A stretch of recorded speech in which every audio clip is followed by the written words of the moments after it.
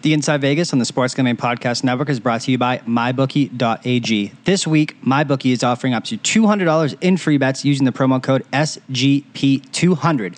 That's right, up to $200 in free bets with only a one-time rollover requirement.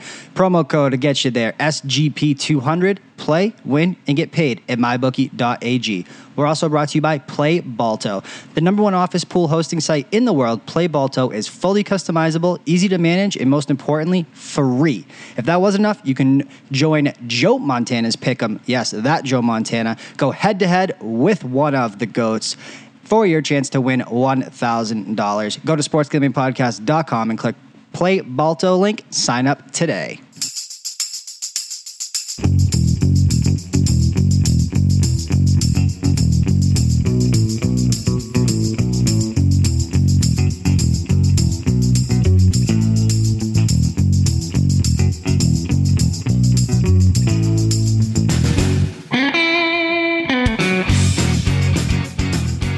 Welcome back into Inside Vegas. We are starting football season prep. Fantasy football on everyone's mind, office pools, work leagues, you name it, we got it for you. And we have a great guest to break down everything when it comes to season-long fantasy. A professional in the sport, say it for what it is, has won more money than anyone I've ever known in fantasy sports. And that is CJ Clutterbuck of ArborPro.com. Catch him on Twitter at TheSiegeDFS. He is just about everywhere right now doing content, providing you with what you need to get into the season-long fantasy season for NFL. We are going to break down into the best type of leagues, the different types of leagues, and kind of what goes into those, how they differ, draft strategies, polarizing players, his takes, my takes, everything when it comes to fantasy football, as well as the most polarizing guys that, maybe the fantasy market is a little bit split on, and as well as how you can use fantasy football providers, DFS providers, to get into the futures market and how they correlate. And a great podcast that will certainly jumpstart your NFL handicapping for your season-long NFL needs. Again, this is CJ Kaltenbach of Arbor Pro DFS on Twitter at TheSiegeDFS. Fantasy football guru CJ is back to talk fantasy football. We're going big picture here. I know that my man has probably done about 20 podcast appearances talking about everyone wants to know his favorite sleepers, busts, rankings. And we're going to dive into that a little bit, but I think that it's good once, you turn the page to August and football becomes in the forefront of everyone's mind.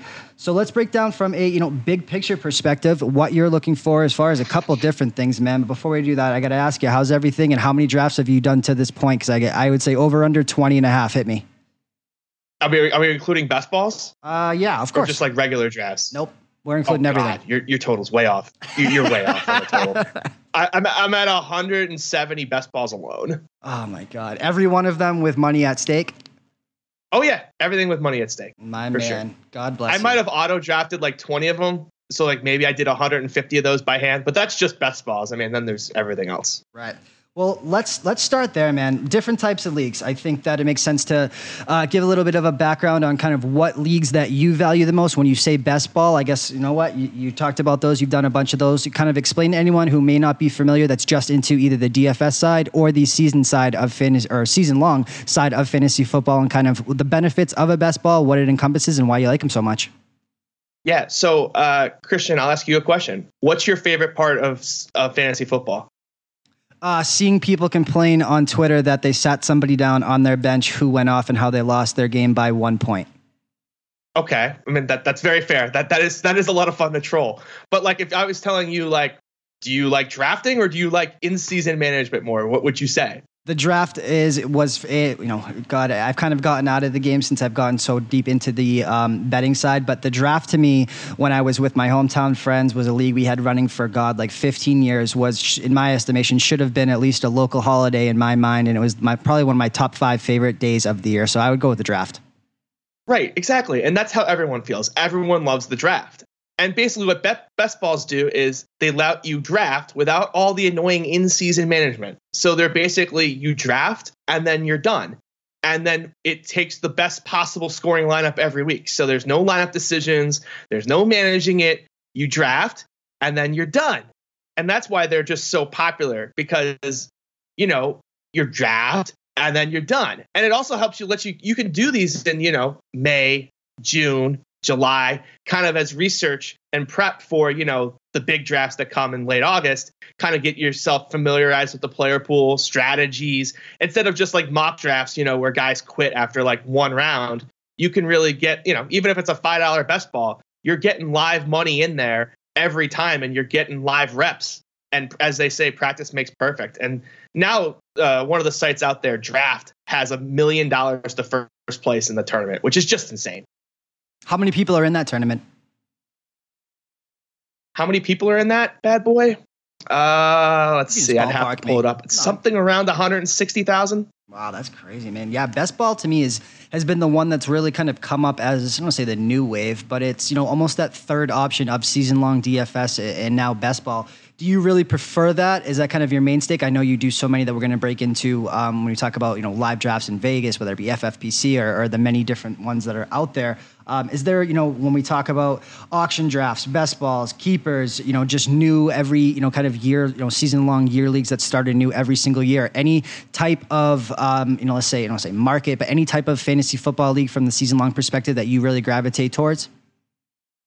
I mean, I'm a huge best ball fan. I enjoy it, especially the tournaments aspect of it, because there's a lot of strategy in there that people do quite poorly. One of the best examples is in this $1 million tournament.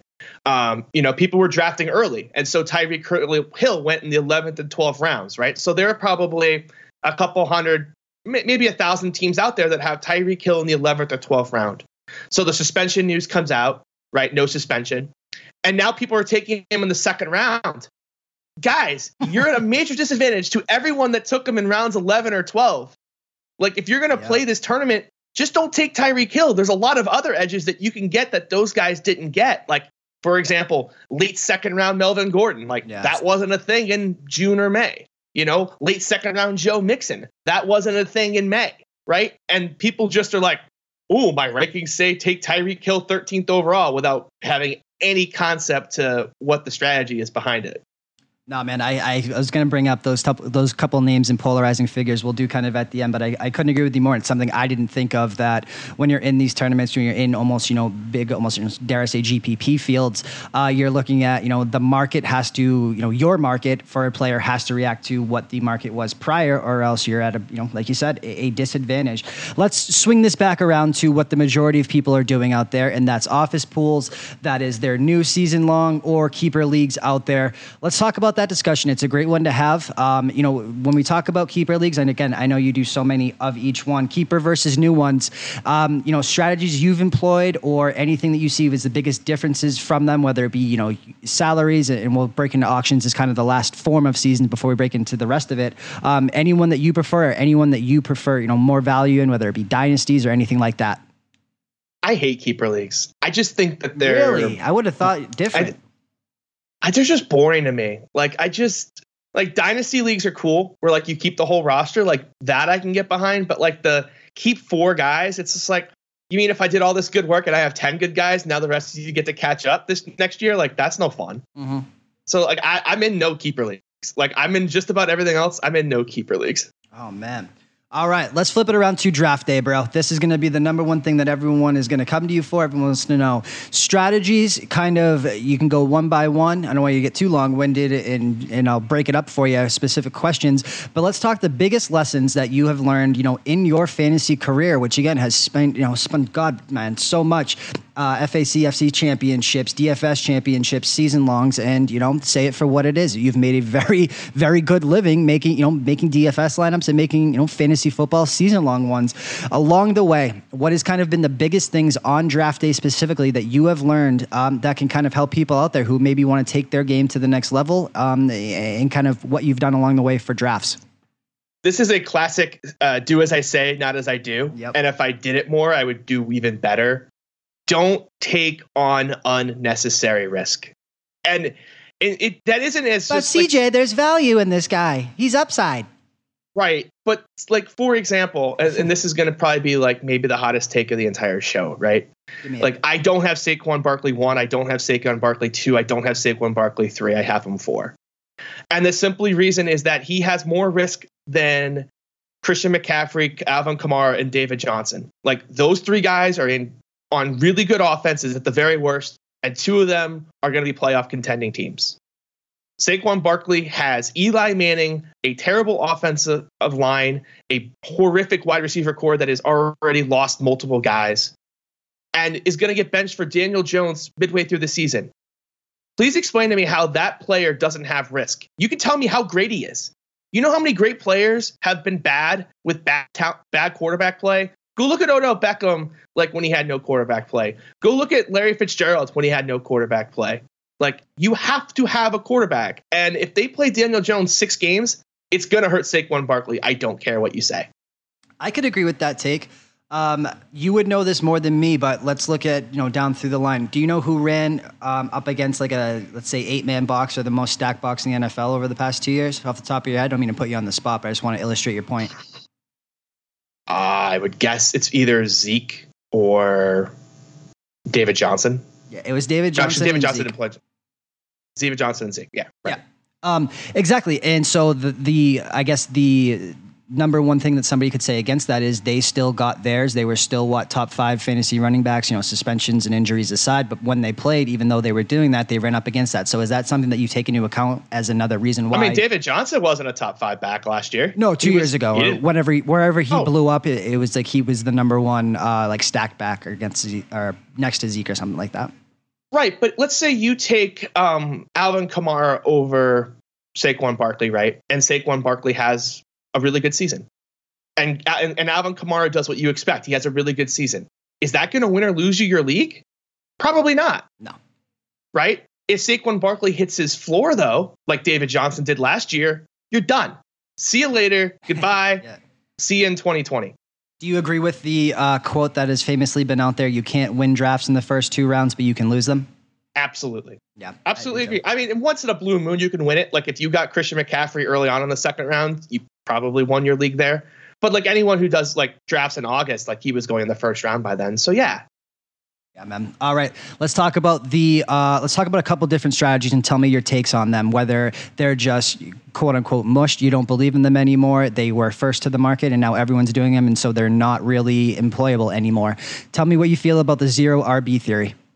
So a lot of it just depends on what your room is, right? So if people are pushing up running backs in your room and you can get, with the back out of the first round, Julio and Odell, like, great, I'm going 0 RB, right? Those are guys I have graded in my mid first rounds. Like, we'll go 0 RB. If people are pushing up wide receivers and I can get, Joe Mixon and Melvin Gordon, great, I'll do that too. So it really I'm just going to try. I'm a value guy, but it's a value where I like the player. And that's the biggest mistake I've made in the past sometimes is what's like, I would value draft on guys I didn't like.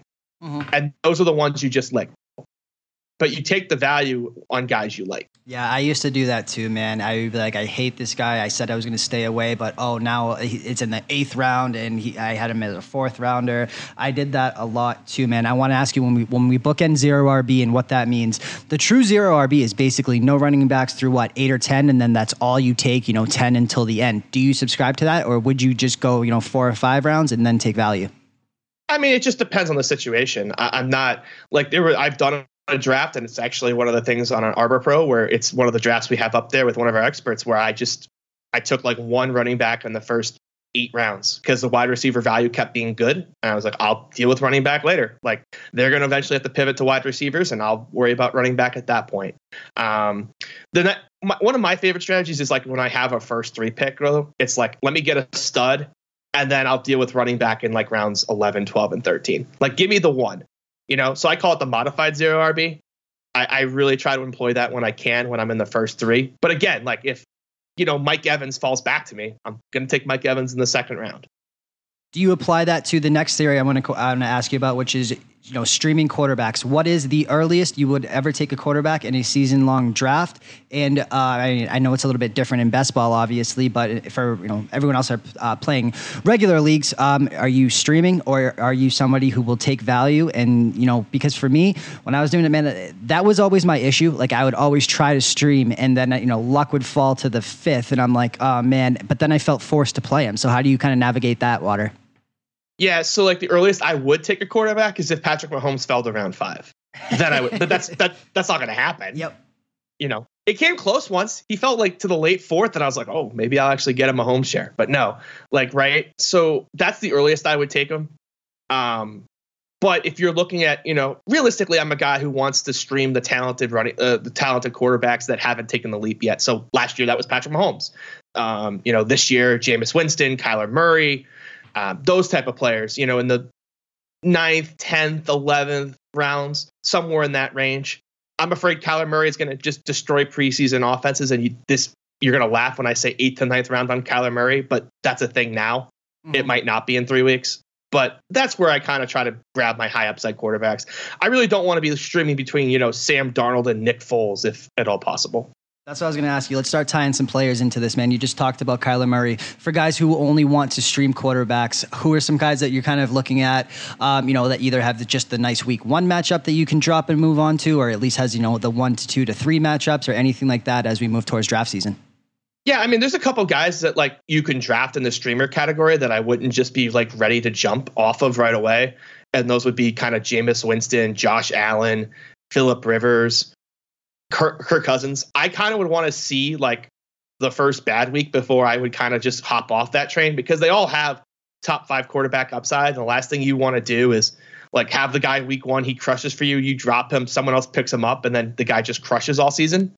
So like that tier of quarterback is kind of the one I would kind of just hold on to and just kind of see how it goes before I wouldn't just, automatically, like, I don't care if he throws for 4 touchdowns. Best example, like if he pulls a Ryan Fitzpatrick from last year, right, I wouldn't drop any of those guys no matter what. But that next tier of like Andy Dalton and Nick Foles and Sam Darnold, I honestly would have to look at the matchups for week 1. I can't say I've done it. Yeah, let's talk about that. That's the next question, man. We talk about quarterback streaming.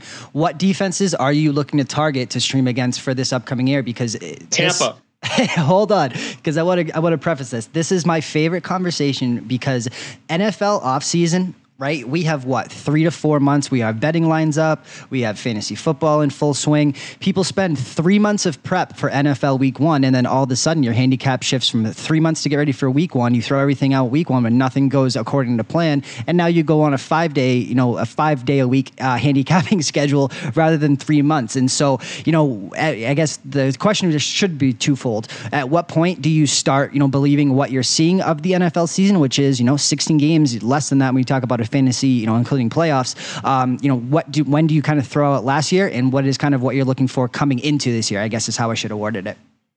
So one of my favorite things I do, and this is something that like people have laughed at me before for, but it's worked for me and I'll share it with everyone, is I go through all the schedules and I take the first 6 or 7 weeks and I just assign like, do I think this defense is good or this offense is bad or good? And I just write it down on a sheet.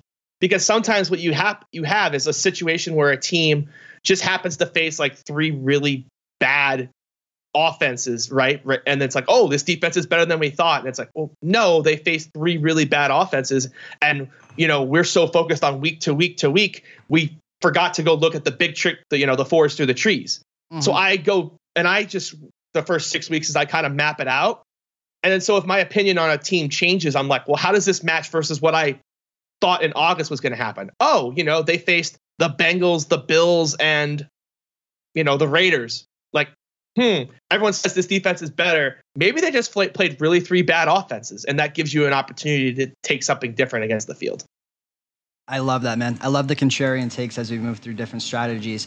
Those are the big ones that come to mind. Is there anything, again, you're so much more enthralled in the fantasy community's kind of trendy ways that, the quote unquote experts, pros are kind of approaching draft season that's either different or new techniques that you have seen, either other people employ or yourself when it comes to, trying to stick to a plan?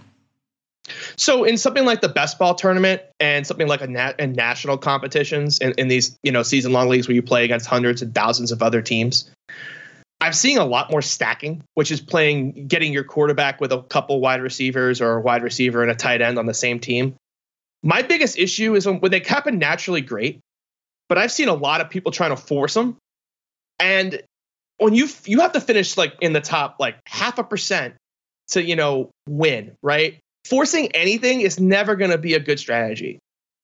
So like I see guys, push guys up 2 rounds to complete stacks. And I'm like, you probably should just take the best player on the board. Like, I feel like the best player on the board strategy has somehow like become contrarian now because everyone's got like all these new math models and don't get me wrong, I have my own models and stuff too, but sometimes like, keep it simple, stupid. Like, take the best player on the board. Don't overthink it.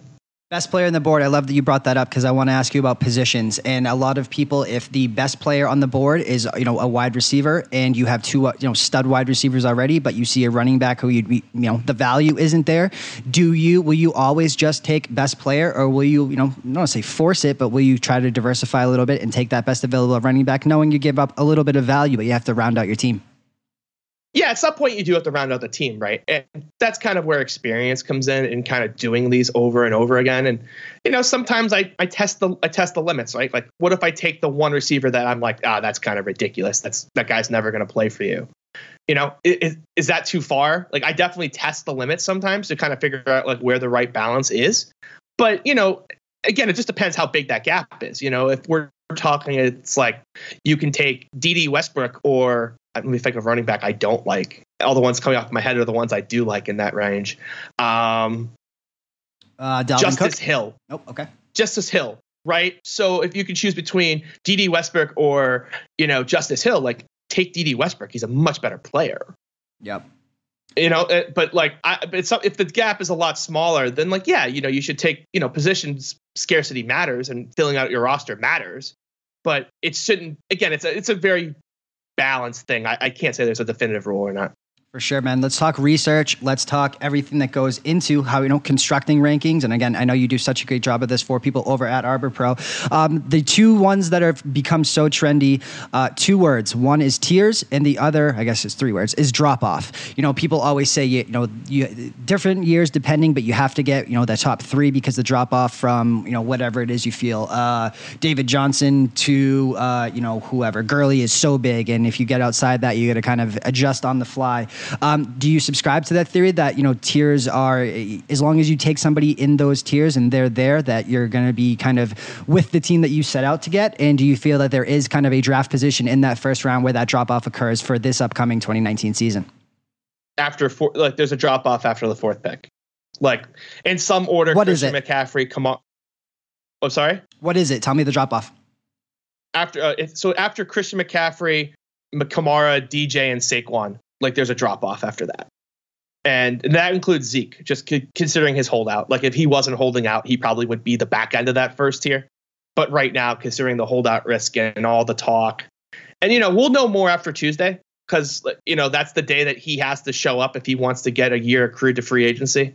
So we'll kind of see if he's actually going to kind of call the Cowboys bluff here. So this could get outdated pretty quickly. But if he's not there, I don't think you can take him in that top tier. So let's say you're on that tier, man. Let's say let's say for argument's sake, Zeke shows up, right? So we'll call it the sixth pick instead of the fifth after that. What do you do once, if you obviously can't always control your draft position, what do you do when you're, at such what you would call, a blatant disadvantage after that, first tier of drop off of running backs is gone? How do you kind of navigate that? Well, first you complain on Twitter and you hate Yes. your life and you're just like, the draft order was rigged.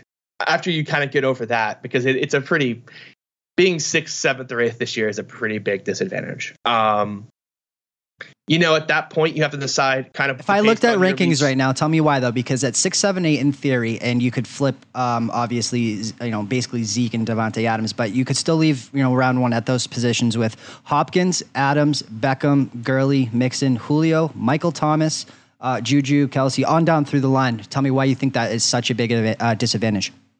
Well, because there's a couple guys on that list I would never draft, like no matter what. Mm-hmm. So there's a few guys on our do not draft list there in that first round. I think that the gap between, like you listed off, right, like 10 names after that, and then there's another drop off after that.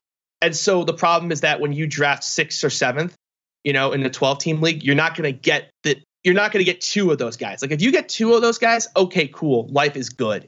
But the problem is, like, if you draft 6th or 7th, sometimes you only end up with one of that tier and then one of the next tier. And I hate using the word tier. It's not really kind of how I approach it, but it kind of is in those first couple rounds. Mm-hmm. It's like if you only end up with like one of the second tier and one of the third tier, like you're at a pretty big disadvantage to the guys on the first end, that have like the stud, and then the guys on the back that kind of got 2 of that second tier. For sure, man. Let's talk in season, man. Fab, waiver wire pickups. I mean, you cannot, like I said, I firmly do believe that you really can't. You don't win or lose a league at your draft day. If you're vigilant, whether it's Fab or whether it's waivers, first of all, I'm going to ask you this. Should everyone out there be in season longs be playing Fab? Should they be playing waivers? What do you prefer? What are professionals out there? What are their type of leagues geared towards when it comes to that? And kind of in season, I guess it depends on your answer to that to ask the second part, but what can people do to really be on top of kind of their waiver priorities or their Fab spending when these, inevitable hotshot guys out of nowhere come in and light leagues on fire? Yeah, so first of all, every league should be Fab. Waivers are a joke. I agree. Like, enough. The person that we are a capitalist country. If you want to pay the most, you should get the player, right? That and that's also the fairest way. Like, if you want to pay the most, you get them, right? Shouldn't be like, oh, I lost the first week and my team was so good because my quarterback got hurt in the first minute. Now I get to add 3 guys to my bench that are really good. Like, come on, that's pretty ridiculous. Mm-hmm. That's not fair. So. Every high stakes or industry league I'm in right now is Fab. I don't think I have any, like my home league's waivers, and I complain about it every year. It's also why I don't do very well in said home league. Yep. But I think everything should be Fab for sure.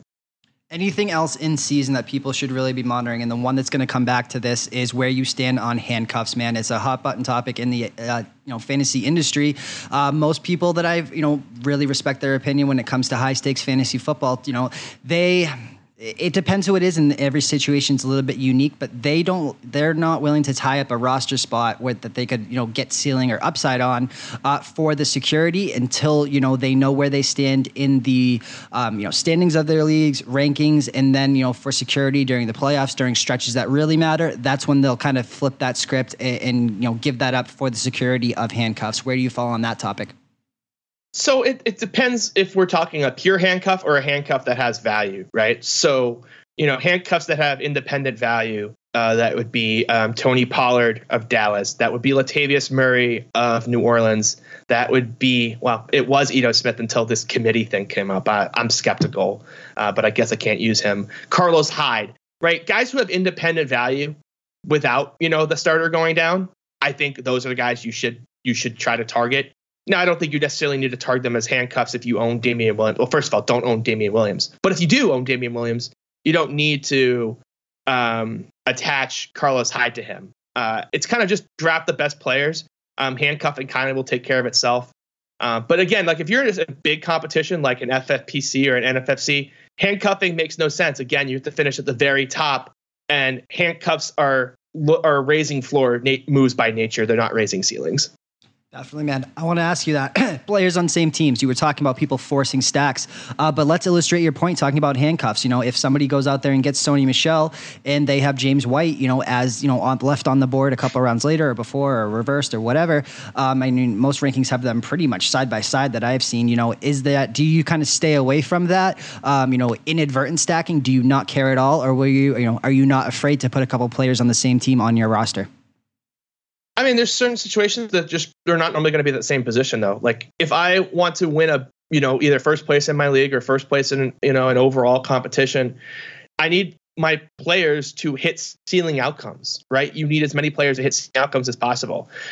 Tell me the scenario where Sony Michel and James White both hit a ceiling outcome. Yeah, that's why I said they were kind of back to back, but I'm sure there's some examples I can't think of. That is a good example because like I've seen people do that. Like they have picks at the turn, they grab them both, and it's like, both of those guys can't hit their ceiling.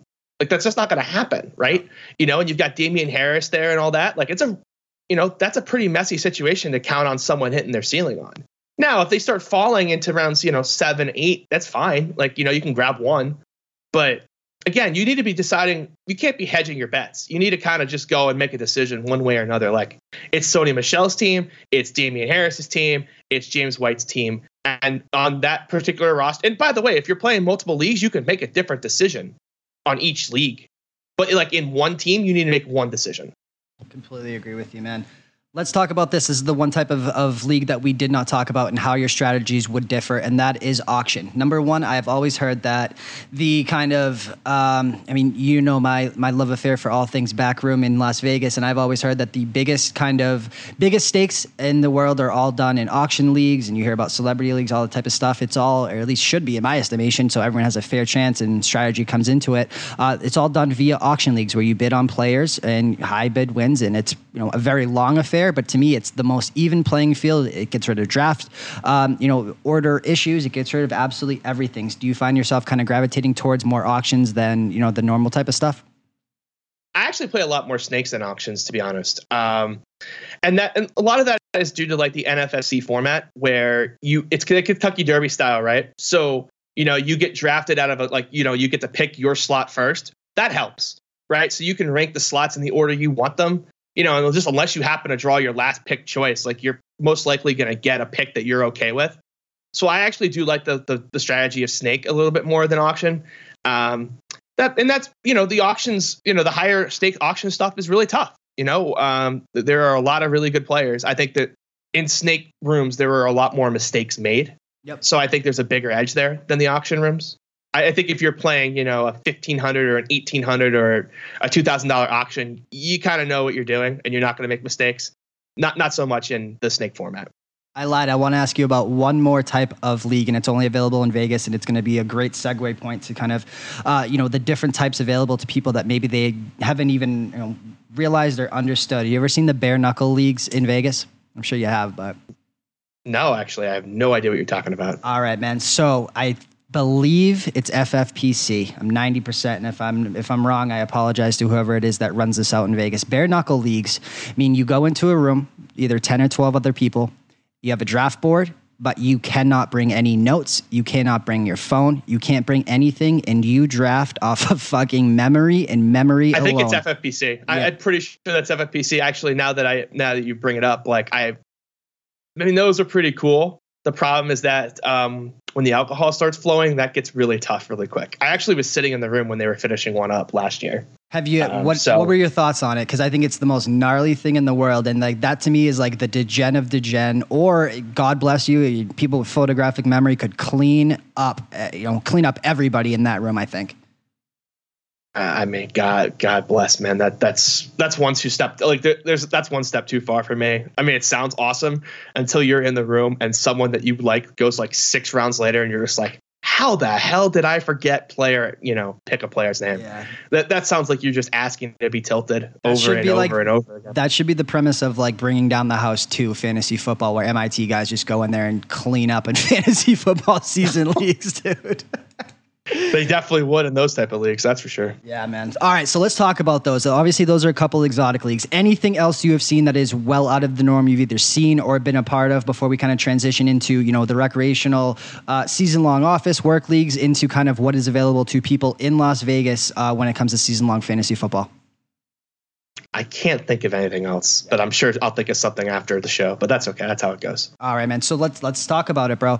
Obviously, you have FFPC. You have, for anyone that's not familiar, not been to Vegas, for me, man, when I first moved out here, it was eye-opening where, like, I didn't realize that, Underworld is definitely the wrong thing to lead off with and say, but I didn't realize kind of how many, people out there. I think the biggest, almost hurdle is, finding a league if you're not in a hometown league or you're not in a work league for, low stakes. I didn't kind of realize that as much as Vegas has always, been the hub of gambling, it almost became, almost the hub of fantasy football. I didn't realize how many people flocked here to get in, fantasy football season long leagues with people that they did not know.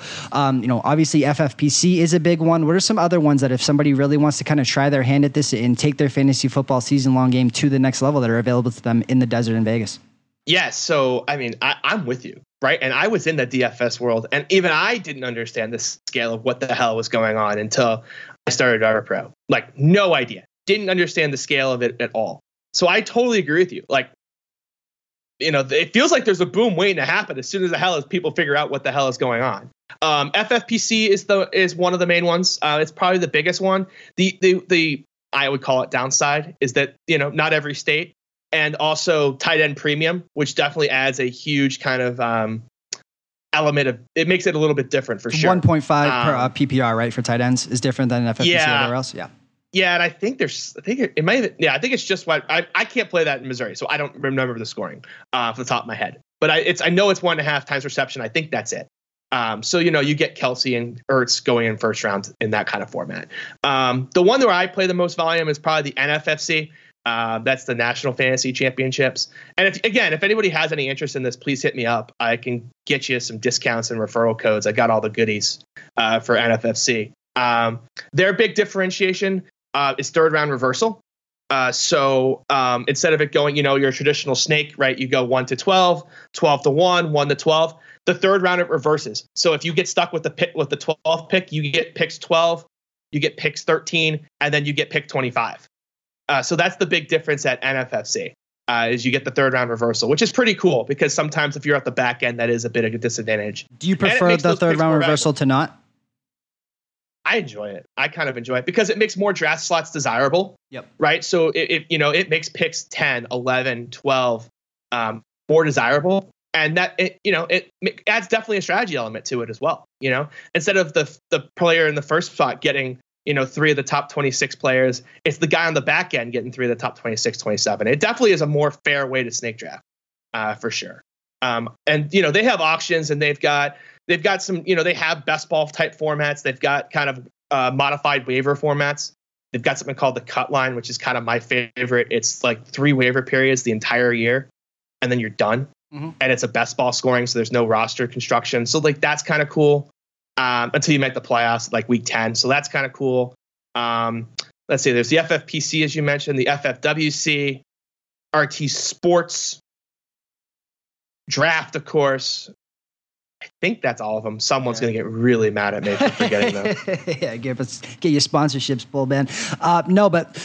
Say somebody wants to, look into these type of leagues, price points, all that type of stuff. Is there everything from $100 leagues to $10,000 leagues? What is kind of available to people, and how do they go about kind of getting some more information on this before I ask you about kind of, your venture and what's next in kind of terms of investing in fantasy football players as well?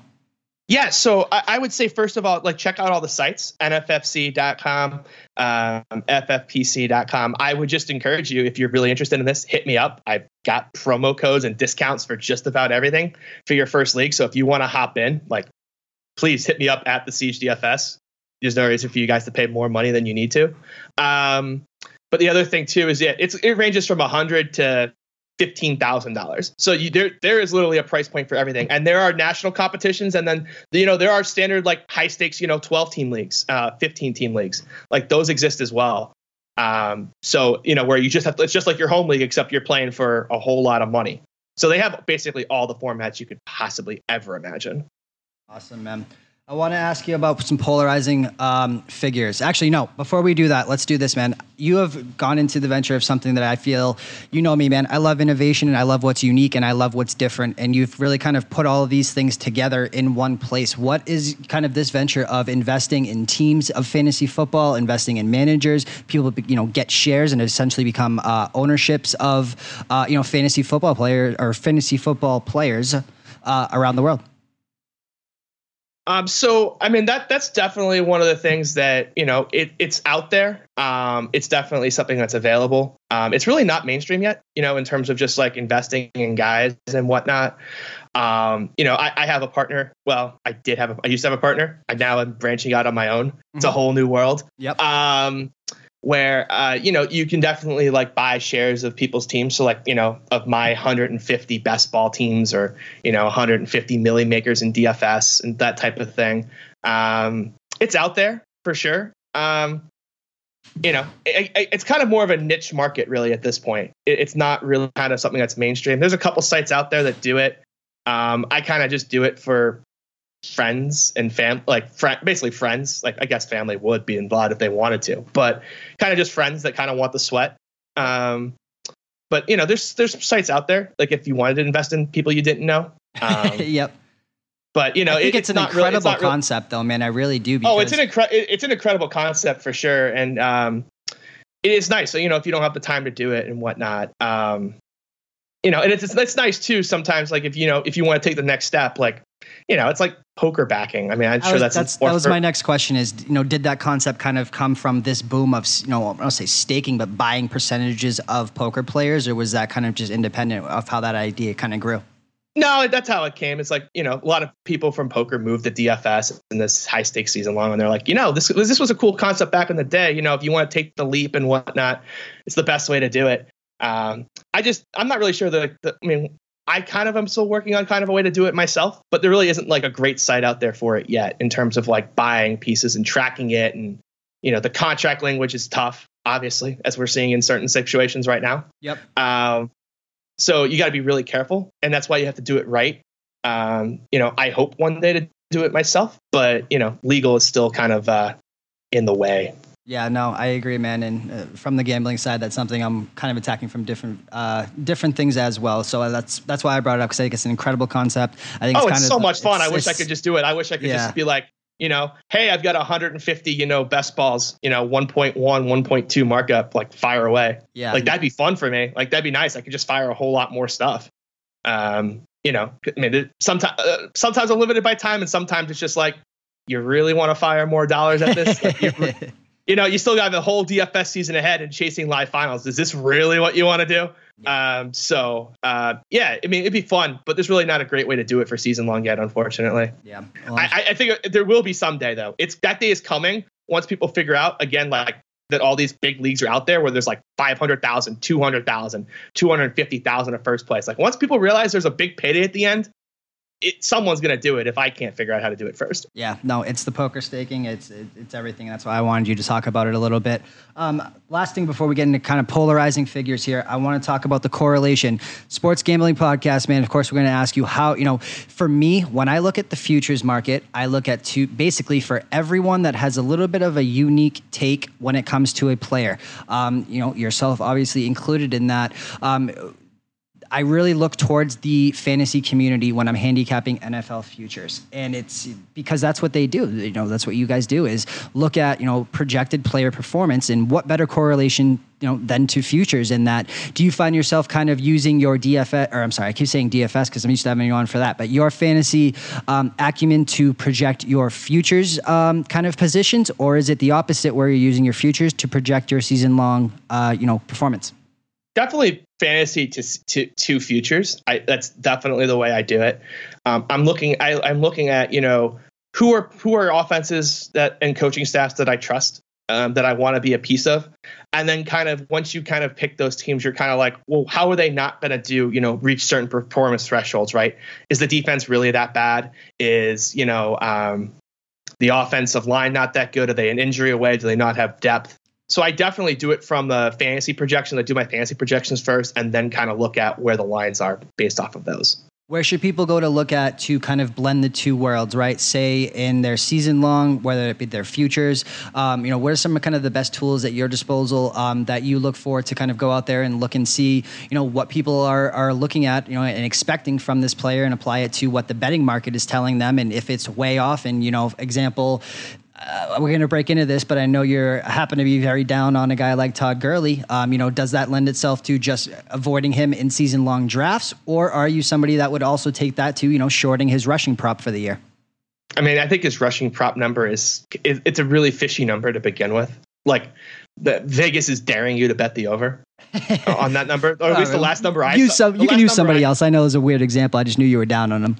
No, but there's certainly situations where I will bet unders based on what I'm thinking, but I try to give it more of futures in terms of like, who are teams and players that like the mainstream public and honestly the people setting these lines at the books don't know about, that have, value, right? So like everyone knows who Kyler Murray is, and everyone knows who like the top guys are, but like who are the guys like the next level down that I realize are like going to have breakout seasons or in dynamic spots that the books just don't. Like last year, for example, I mean, I know you were on this one as well. I remember when it came up on Wales pod, we like immediately stopped the pod to go bet it. It was like the Christian McCaffrey rushing yards total last year was something like 750 or some nonsense like that. Yep. And it was just like, I literally should just invest. Like if he survives 7 weeks, he's going to win this bet. Like if he survives 6 weeks, he's going to win this bet. It was, it's the biggest bet I've ever made to this day. Mm-hmm. And so like, there's certainly ones like that where it's just like, I'm just be way ahead. Now, how someone else didn't beat me to that market, I have no idea. But there's certainly situations where you can be ahead of the market by having done your fantasy research first. Do you feel this is a polarizing topic? And shout out to Matt Peralt because he makes me want to ask every single guest out there. Do you feel that fantasy football is a form of investing, or do you feel it is gambling or a game of skill? I mean, it's definitely a game of skill, right? It's got a ton of luck involved, just like most games of skill, right? There's absolutely luck. But in terms of I think the best way to portray this is through best balls, right? So I have got 160, as I mentioned, right? I view that as a stock. Like I have portfolios. Like I've got players, some players at 50%. Yeah. I got some at 50, some at 40, some at 30, some at 20, some at 10, some at 5, right? I treat that definitely more as a portfolio. And I'm paying attention to it actively. Like, do I have enough of, sleeper A sleeper B? And I looked through it. The other week I realized I didn't have enough of N'Keal Harry.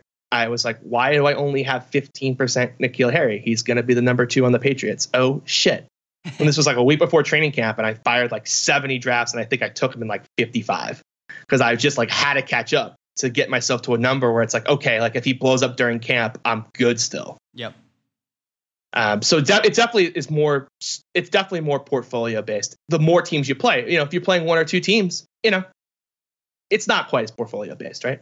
Got it, man. All right, bro. I want to rapid fire before I get you out of here. A couple names that are a little bit polarizing. People don't quite know what to do with, and I want just not necessarily the first thing that comes to mind, but I want your take on them as to overall. You can do it as obviously the fantasy twist, but how it relates to sports betting as well. Let's start with the guy we mentioned, Todd Gurley. Why in the world would somebody not want Gurley, who's ranked 9th after the season he had, and oh my God, he's in McVay's offense? Why are you down on him? That knee injury, the knee injury, and the Rams can talk about as much confidence as they want. You look at their offseason moves. That's one of the best things to do for fantasy. Ignore everything they say in the offseason. Just look at the roster moves because they're not going to lie on the roster moves. They're going to make the roster the way they need it to make it, right? And so what did the Rams do at running back? They had 6 picks in the draft, and they traded their first 2 picks that they had up to get Darrell Henderson out of Memphis. Then they matched an offer sheet from Detroit on Malcolm Brown, who's their 3rd running back. Would you really be investing all this capital at the running back position if you're telling me Todd Gurley's knee is fine and he's going to make it through the whole season? Yep. I don't think so. I get it. And the knee injury is bad. And there was a quote that he came out and said, like, I'll see how it feels when I get out there. How about you telling me that the knee feels good? And lying. I'll take that. I just don't think, again, he's a guy who's got a lot of risk, right? All the big money weeks are weeks 14 to 16. I just can't. First of all, if the Rams are good, why are they playing him in weeks 14 to 16? They've already made the playoffs and no reason to screw it up and get him hurt, right? And if they're bad, why would you play him? And if they're mediocre, like, okay, maybe he plays then if he's still healthy. Yep. I talked about minimizing risk. There's just so many ways where Todd Gurley can be bad and not pay off his price, and very few where he pays it off. All right, next one. Damian Williams, currently basically consensus rankings has him at number 13. But CJ, all Andy Reid does is turn out fantasy, top 5 fantasy running backs. Why not? Because anyone he puts in there can be a top 5 running back, and he's already fed up with Damian Williams. Damian Williams has missed almost all of practices. Andy Reid came out and said, like, he's missing a lot of work. And normally when people are hurt, coaches really don't complain about that in the media a whole lot. They get annoyed about it behind closed doors, but they don't come out and basically blast the guy in the media. And he's like, Carlos Hyde and Darwin Thompson have been good. This is a guy that's had 185 career carries, and everyone's just projecting him for 240 to 250 touches like it's going to be no problem. There's a reason why this guy couldn't start on the Miami Dolphins. Who is that? Andy Reid's system's good, but you have to be available. Who is that kid out of Kansas that beat him out? I forget who it was. He's not in the league anymore. Oh, I don't remember, but it was someone really bad. God. And it's just like, it's going to, I know he's fast, but he's just not durable. Oh my God. It's going to bother me, man. Not David Cobb. That was Minnesota. Miami. I'm going to literally Google this in the middle of this podcast because it's going to bother me if I don't. Daniel Thomas beat him out. Oh my God. My take, Juju, top 10, top 5 upside wide receiver. And it goes back to that one, 2 words, target share. AB gone. I guess in theory, you roll coverage to him. He could almost, I could see why people would want to short that stock in the futures market. To me, I mean, I read a stat out there. He was tackled inside the 5 or the 2 7 times, and all 7 of those touchdowns went to James Conner. What do you feel about Juju? Yeah, Juju's my wide receiver 3. I'm totally with you. Juju's a guy I want. He's actually a guy I don't have enough of yet. That was one of the guys I was looking at the other day, and I went, probably need to find a way to get more Juju. Just keeps happening that like someone I like more happens to keep being on the board, but I need to force in some Juju. All right, Le'Veon Bell, number 20. People would look at that and see what he's done in the past as, RB1A in fantasy football, number 20 on the Jets. Not a lot of weapons. Somebody would argue he'll get all the share, and there's a version where he becomes David Johnson when David Johnson was the number 1 fantasy running back. Why is he so low? The offensive line for the Jets was a huge issue this offseason, and people didn't know what his conditioning is. He was a guy I was off. And the last week, I'm really sitting back here, and I don't think I have a single Bell share right now. And I'm really sitting here going, I think I have to change that. Like, they got Khalil out of retirement. They traded for another lineman today. Sam Darnold's going to improve. He was really good last year. Can Bell make it through the whole season? I think is the biggest question mark on Bell. But I think I can't just have 0 of him anymore. I do have to get some exposure to him. I think, if I was playing one league, would I want Le'Veon Bell on it? No. I think that would be my strong answer would be no, I don't. But I don't think that his floor outcome is as likely as maybe it was a couple weeks ago. Why is Adam Thielen the consensus 30th ranked wide receiver? My favorite play in the prop market every single year last year was Thielen over yards. Oh, no, don't do it. He was 12 straight over 100. Tell me why. Chad Beebe, I think, is going to play that slot this year. I think that the offense, I don't think they're going to play him anywhere near as much in the slot. I like the offense. I think it's going to be a lot more balanced this year. But in terms of Adam Thielen, I think it's going to really hurt his production. I think he's going to be the one that suffers the most as the team gets better. I like it, man. Team I am probably the highest on as I look at their NFL offseason as I begin to transition from baseball into the NFL is, wait for it, it's the Green Bay Packers, man, with what LaFleur was. Oh, God, no. Oh, I love it. Tell me. All right, hear me out. Go ahead. Nope, tell me why not first. This is the same coach that couldn't figure out that Derrick Henry was good at football and was better than Deion Lewis. This is the same coach that literally couldn't keep Marcus Mariota straight, upright, and that's a mobile quarterback. This is the guy who's running 1990 sets. His talent evaluation is awful. He's trying to make Aaron Rodgers completely change his game in year 15 of his career. He's never been good at any spot he's been other than the 1 year under Sean McVay. The Titans offense last year was pathetic. How the hell did this guy get a promotion? The Titans all right, here's my rebuttal. The Titans offense was pathetic because of Mike Mularkey and Thunder and Lightning and trying to bring a 1990s offense.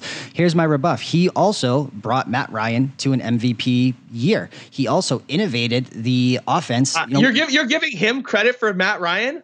Come on. I'm giving him some credit for it. He also, in my estimation, pretty much, co-innovated that, or at least, has the playbook of McVay's offense. You're taking away the toxic situation that was, the coaching staff and Aaron Rodgers, McCarthy and Aaron Rodgers. Here's the truth. Remember this situation with McVay and LaFleur for the first time when nobody knew what that offense was going to look like. Rams won 46-9. And, you saw this last year. When Nagy brought the new offense to Green Bay, they were up, 20-0 or 17-0 in the first half, 17-0 in the first half. Green Bay had the best offseason, and they are now, in my opinion, the second fastest defense in the NFL behind Dallas. I mean, you look at, they didn't know what to do. Trubisky ran all over them. They couldn't set the edge. Now you bring in Zadarius Smith. You bring in Preston Smith, Rashawn Gary. You have 2 safeties who run sub 4.4 40s. I think more than the fantasy aspect, I love what they did on defense, and they basically added 7 starters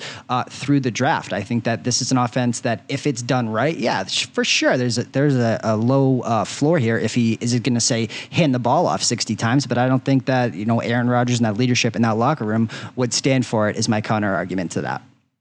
Yeah, but my issue is the play action. Like Aaron Rodgers has never done that much play action, and Matt LaFleur's offense is very play action heavy. The Packers' offensive line isn't good enough to keep him upright for 16 games if they really try to do play action. He's already got bad backs. He's had collarbone issues. I think there's a big risk of him getting through the season. I think you're giving LaFleur a pass on last year's terrible Titans offense. That was his baby. You know how much I hate the Titans, first of all, and their offense. I know. So I don't understand how you like the Packers. I think that you were trolling me. No. I just think that he was handcuffed, and I think that the coaching staff that was ahead of him did not let him do anything, and he was, chained to the ground. How do you not play Derrick Henry? Come on. I don't care if you don't like. I think that's Mike Mularkey. Play calls are bad. It's not. You're just giving Matt LaFleur a pass. All right. I think you're just giving up a pass. I have the Packers. I think I have literally the least amount of exposure to of any team. I think I have more Bengals and Dolphins exposure than I do Packers right now in fantasy. Well, let's tie this up, man. Davante Adams, 5th ranked PPR 2019. Tell me why not when they were talking about Aaron Rodgers, coming outward and said, I want to get him I forget what the number was, but 1 trillion targets, and he's going to be this and that, and they're going to force feed him by all narrative out there. So tell me why not? Because every defense in that division is good, and they're going to take away Davante Adams. The Lions defense is good. They'll double cover him. The Bears defense is good. They'll double cover him. The Vikings defense they're going to make Aaron Rodgers throw to anyone else not named Davante Adams, and they're going to struggle because he will refuse to do so. So that quote was exactly one of those reasons why I was like, nope, don't want to be on the Packers because he doesn't get it. I like it. All right, last one. Cleveland Browns, Beckham, Landry. Landry has been a PPR dream. All he does is get 11 balls for 90 yards, and hopefully you get a touchdown and cap that off. How do they split up this workload? How do you feel about Mayfield? How do you feel about the running game? How do you feel about their offseason as a whole? That was, if we're being honest, kind of reminds me of the quote-unquote dream team where the 1 year with the Philadelphia Eagles getting everyone and nothing worked out. I kind of have the same feeling outside of Odell. Yes, tell me. I love Odell. I think Odell's just going to get fed targets, and I think he's a beast, and he's going to be fine. Would that not piss Landry off, or he's fine because it's his boy? I think Landry's going to have a little bit of issues this year. I think the Nick Chubb, Kareem Hunt thing's going to be a problem. Their offensive line isn't quite as good. I think the Kitchen and I can't think of the offensive coordinators now. He ran Tampa last year, and he's a fantasy industry darling, and I think he's super overrated. Not Freddie Kitchens at the Browns. He came from Tampa. Who was the Tampa offensive coordinator last year? Now I have to look this up because it's going to drive me nuts. Bob Willie? No, that was last year. That was the offensive line coach. Todd Monken? Todd Monken. Yeah, Todd Monken. Everyone's a Monken fan, and I'm just like, we're going to see Bruce Arians make that offense 100 times better this year. Why couldn't Monken do it? I kind of think they're overrated. I think that people are kind of expecting too much. I think they'll be a nice 500 team, maybe slightly above 500 team, but I don't think they're going to make the playoffs like everyone thinks. No, and I know this sounds good to you because I know you're the Browns hater, and I was always the guy that was like, but there's value on the Browns, Christian. Yep. There's value. Exactly, my man. Last one. I keep saying this, but I got a team I want to petition to the viewers too as a team. Is it the Cardinals? Yes. Yep. I was going to ask you about Kyler Murray, so take the floor.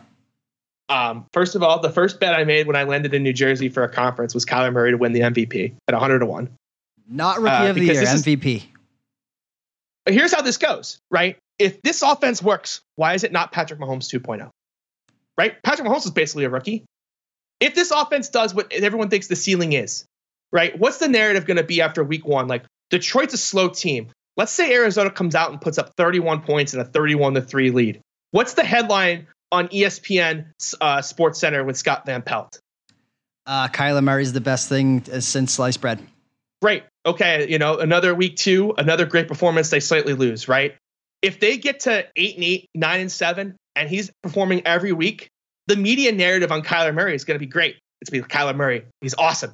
He's taking this terrible team to the next level. Cliff Kingsbury, Kyler Murray. You're going to hear it for 16 weeks. You know what's also going to hear it for 16 weeks? The voters, right? People expect Patrick Mahomes to be as good as better than last year, but if he regresses, if people don't give MVPs for the second straight year to a guy who doesn't perform as well as the year before. No, that's the hardest thing in sports to do is win an NFL MVP because I have fought people on this tooth and nail. Baseball, amongst many other things that they're behind on, they are in the 1930s when it comes to MVP. Mike Trout should not be minus 800 over Alex Bregman as the second, quote unquote runner-up or odds-on favorite. LeBron, if the NBA did this the same way that they do it, LeBron would have won 10 straight MVPs every single year he brought Cleveland to the finals. The NFL does it the same way the NBA does, which is the right way, which is who had the biggest breakout and who meant the most to the upstart of a team. Right. And if that team goes 9-7, and look, I don't think the playoffs are out of the question. I know their win total is 5. It's one of the first bets I'm going to make when I get to Las Vegas in a couple weeks. I think that's way too low. That Seattle team is terrible. Like, that's 2 wins for Arizona right there before they start. I think that, if the narrative on Kyler Murray at 100-1, like, he's going to be a national attention if it works. It's 100-1, right? Like, I think there's more than a 1% chance that, like, Arizona and the air raid breaks the NFL in year 1. Chip Kelly's offense in year 1 broke the NFL. They didn't know what to do with it. Yeah, and he didn't even have a mobile quarterback.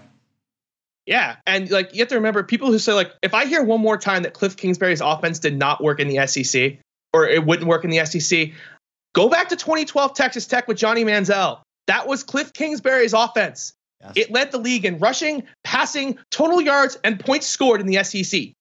I can't imagine how that is the definition of didn't work, but apparently it is to the mass majority of people out there, or they forget that was a Cliff Kingsbury offense. And Kyler Murray is better than Johnny Manziel ever was. Oh, you're punching me in the stomach, but yeah, you're probably right. There's just so much upside on that team and so much media narrative. I just love Kyler Murray. I think the defense is a little better than people think too. And so I love Arizona everything. Arizona everything is a big. If it's not Kyler, Jameis Winston 80-1. Similar situation. Tampa, Bruce Arians. That offense is going to have so many weapons. That defense is terrible. So like, it would just have to be pure stats, like 6,000 passing yards for Jameis Winston. Like, the stats would just have to be absurd, but the environment is kind of set up for it. Yeah, man. And as I look right now, MyBookie.ag, Arizona Cardinals to make the playoffs. Yes, at 9-1. I don't think they have. I love that. They don't have Rookie of the Year up right now. They just have MVP. I just want to confirm this, see if it's moved on you from what you were talking about. We have. Oh man, I got to scroll down. That's a good sign. It means his odds are fat. Oh man, he is down there. Oh yeah, he's a ways. Oh man, where is he? Hold on. Murray. Yeah, you got to do that. It's always good when you have to do the type. When you have to type the guy in the search button to find him, that's a great sign. Yeah, 100-1 right now as it stands. You're telling me there isn't like a 5% chance that the air raid breaks the NFL? Not only that, but with the secondary market, you buy that ticket in cash, sell it on PropSwap week 3-4. I think you're making a pretty penny, man.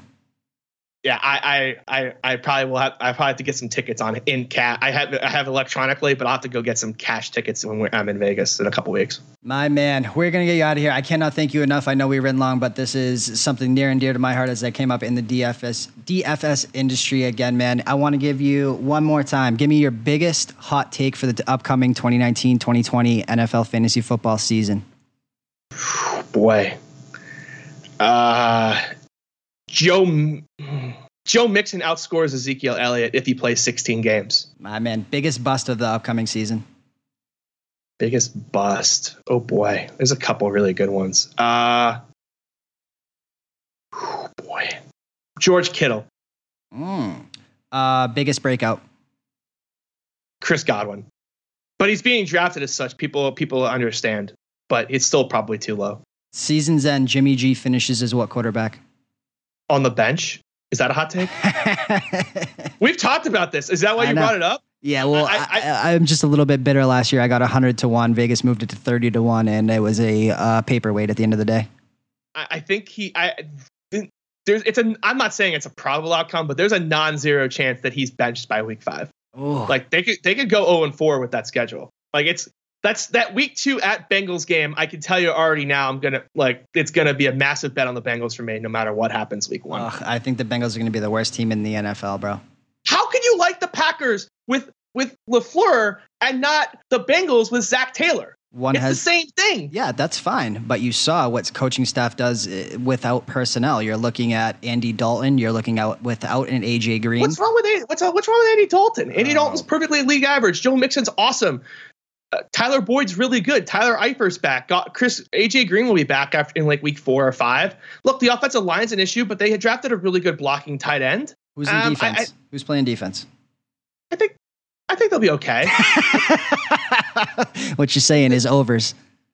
I'm just saying, I think the defense is fine. Like, it's not like Tampa or Seattle. It's not that bad. Yeah. It's got some players. Like, I'm not, and that division, like, if I hear one more time Lamar Jackson can throw a football, I just am going to lose my mind. Like, everyone wants to hype up the Ravens, and it's just like, stop. Did everyone like forget what happened in January? I feel like everyone forgot the football that walked in January. The Ravens, to me, are doing a Madden NFL draft with Lamar Jackson running the run and gun air raid, but his accuracy is 49, and they transition their whole offensive philosophy overnight, but they don't have a quarterback to match it. I'm very confused by the Ravens, but I think it's polarizing, and if it works, it'll be great. But if their ceiling is low, I'm sorry, the floor is low. The Bengals, I just think, are really underrated. That division is sneaky a dumpster fire. Like, even the Browns, like, are not like that great. Like, quietly, the Bengals could go like 10-6 and finish second in that division, and go like 5-1 in the division, and just make the playoffs because everyone else in the division was so bad. CJ Kallenbach spitting out hot takes about the Cincinnati Bengals. I love it, man. Tell people where they can get at you on Twitter at the Siege DFS. Tell people about Arbor Pro, how they can get into your DFS brain, your season-long brain, or anything else people can find you to get more of them. Yeah. So first of all, I want to echo one more time. Like, if you're considering playing an NFFC or draft or an FFPC, if this sounds interesting, hit me up. Like, it takes me 5 seconds to give you all free money. Like, and the sites are begging me to give away the free money. So, like, if you get just to give you guys discounts to join. So, like, I encourage you, please hit me up. Is there rollovers? Is there anything that people need to know about? No, it's just like if it's like it's like $25 off a team. Yep. $50 off a team. Like, your first, like, it's pretty awesome stuff. So arborpro.com, as you mentioned, we've got a lot of our, like, we have guys that play in those 15K leagues out there that do our rankings, a fade list. And it's not just, your like standard fade list. It's like fade George Kittle, fade, Saquon Barkley. And we're going to post last year's results. Like, we have last year's fade list. And you'll see how incredibly accurate it is. It's scary accurate how accurate this fade list is. We've got podcasts. We do DraftCast, where we kind of go through, like, I do a draft on air, and we kind of talk about through player situations, roster construction, all that. Waivers. We have a start sit article. We just got a ton of stuff on the season long side. DFS products coming out, in the next few days, but it's gonna be more of the same, rankings, podcasts, projections. We spent a lot of time on our projections this offseason, and really looking forward to those as well. arborpro.com, and all the discount codes, I think, are on the site. But if you're interested, hit me up. I can make sure they are. My man, I know it's a busy time for you. Thank you so much for spending about an hour with me talking all things kind of big picture and going deep into depth into the season-long fantasy world and where people can get, take that next step, bro. So can't thank you enough for taking the time out of your busy schedule. I know you're doing so much content. This is kind of your time of year gearing up for it. And like you said, man, the drafts are the best part of it, and the research that goes into it behind you are second to none. And man, so again, at the Siege DFS, TheSeige DFS is where you can find CJ, where he'll basically pretty much post everything as the hub of where everything is on social media in 2019, bro. So again, man, thank you so much, and take care. We'll talk soon. Absolutely. See you in Vegas. One of the brightest minds in the fantasy world. Special thanks again to CJ Kallenbach for coming on, talking everything fantasy football. Hope you guys found that as informative as I did. And again, guys, MyBookie, something new this week for you. Usually, promo code SGP50 is going to get you a 50% deposit bonus. This week only, make your first deposit at MyBookie. You get up to $200 in free bets with just a one-time rollover. We're also brought to you by PlayBalto. If you are sick and tired of paying to set up your office pool, giving away some of that prize money, PlayBalto is your answer, where the pros play all for free. Pick'ems, survivor pools, everything and everything.